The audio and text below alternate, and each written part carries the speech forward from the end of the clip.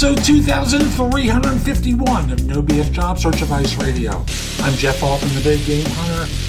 Welcome to April Fool's Day. And for those of you who are in the office and you want to pull a prank on someone, take a little piece of paper on the bottom of them and tape it to the bottom of the mouse and on the paper, so when someone flips over the mouse, you put the word gotcha on it. And the mouse won't work, and they'll try and flip it over, understand what's happening, and you'll have the word gotcha there. So a little bit of a prank, okay? Nothing violent, nothing that affects food, no problems whatsoever, just a little cute thing. Now, today's show is one about salary negotiation and whether it can backfire. And as you know, so many job offers come on a Friday, so be prepared, okay? Hope you find this helpful and give it a great review wherever you listen to the show, because we don't want you getting an offer, negotiating, and having it backfire. And now, let's get going to a great weekend.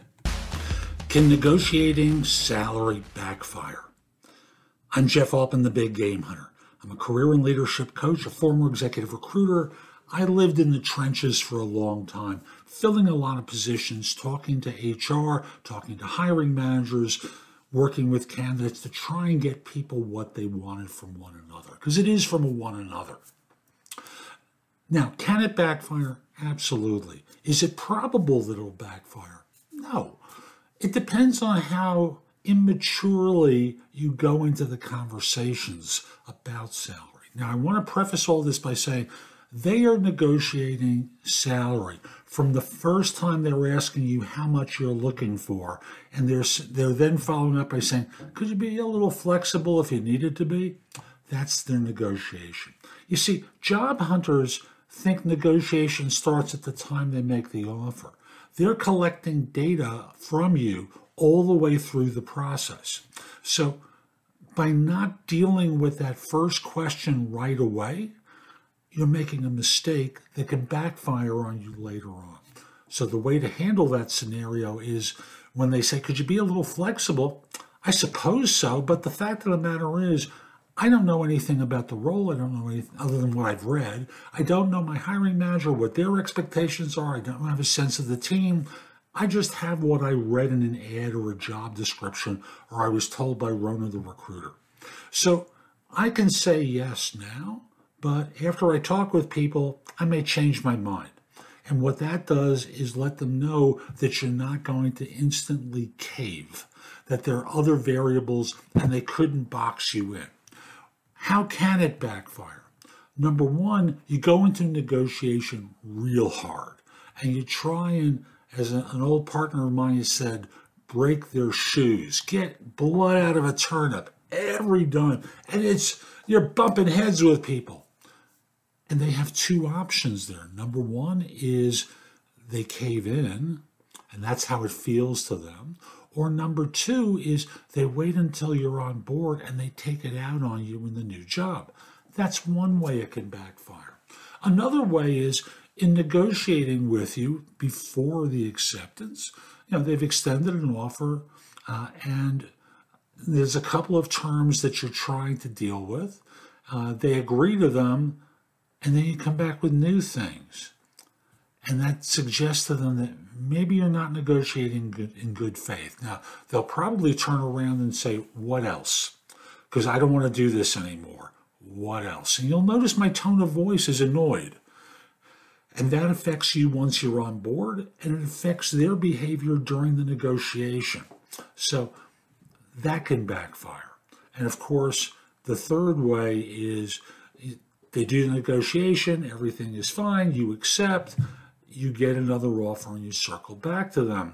And you make it seem like it's take it or leave it. And you're not all that thrilled with company number two, the one that gave you the second offer. You say, I received an offer from another firm. Well, why didn't you keep going on interviews if you accepted our offer? I didn't. They approached me and extended an offer. I hadn't heard from them in weeks. Notice what I've done is I've explained to them how this happened without you interviewing. And then you turn around by saying, look, I prefer joining your firm. but I'm not independently wealthy. They've made me an offer for $10,000 more than you have. I really appreciate it if you can match it. And if they don't, you have a decision to make. Do you want to continue on, or was the second firm and their opportunity better than this one? Are you willing to lose the first and be stuck with the second? So those are a couple of ways that it can backfire. There are many, many more. And some of them involve your behavior during the negotiation, you shooting much too high over what they're talking about. Like, there was one situation when I still did recruiting, I got an offer for someone, and it was almost a $200,000 offer. He said yes, and a week later, he comes back and said, I was thinking about it. They want $220 from them. And they turned around and said, he can try getting it from someone else. We're out. Yes, you can blow offers. But if you're an adult, if you act maturely, and you talk to them like human beings instead of dishing out ultimatums that sound like take it or leave it, then you can win. And it's not going to backfire. Hope you found this helpful. I'm Jeff Altman. My website is thebiggamehunter.us. There's a lot there to help you in the blog. Plus, there are courses I have available that will help you with job search and hiring. The hiring one isn't out as of now, but it's about to be out in the next few weeks.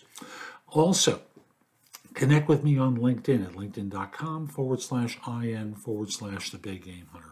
I forgot to mention at my website, thebiggamehunter.us, you can schedule time for a free discovery call or schedule time for coaching. I'd love to help you. Have a terrific day, and most importantly, be great.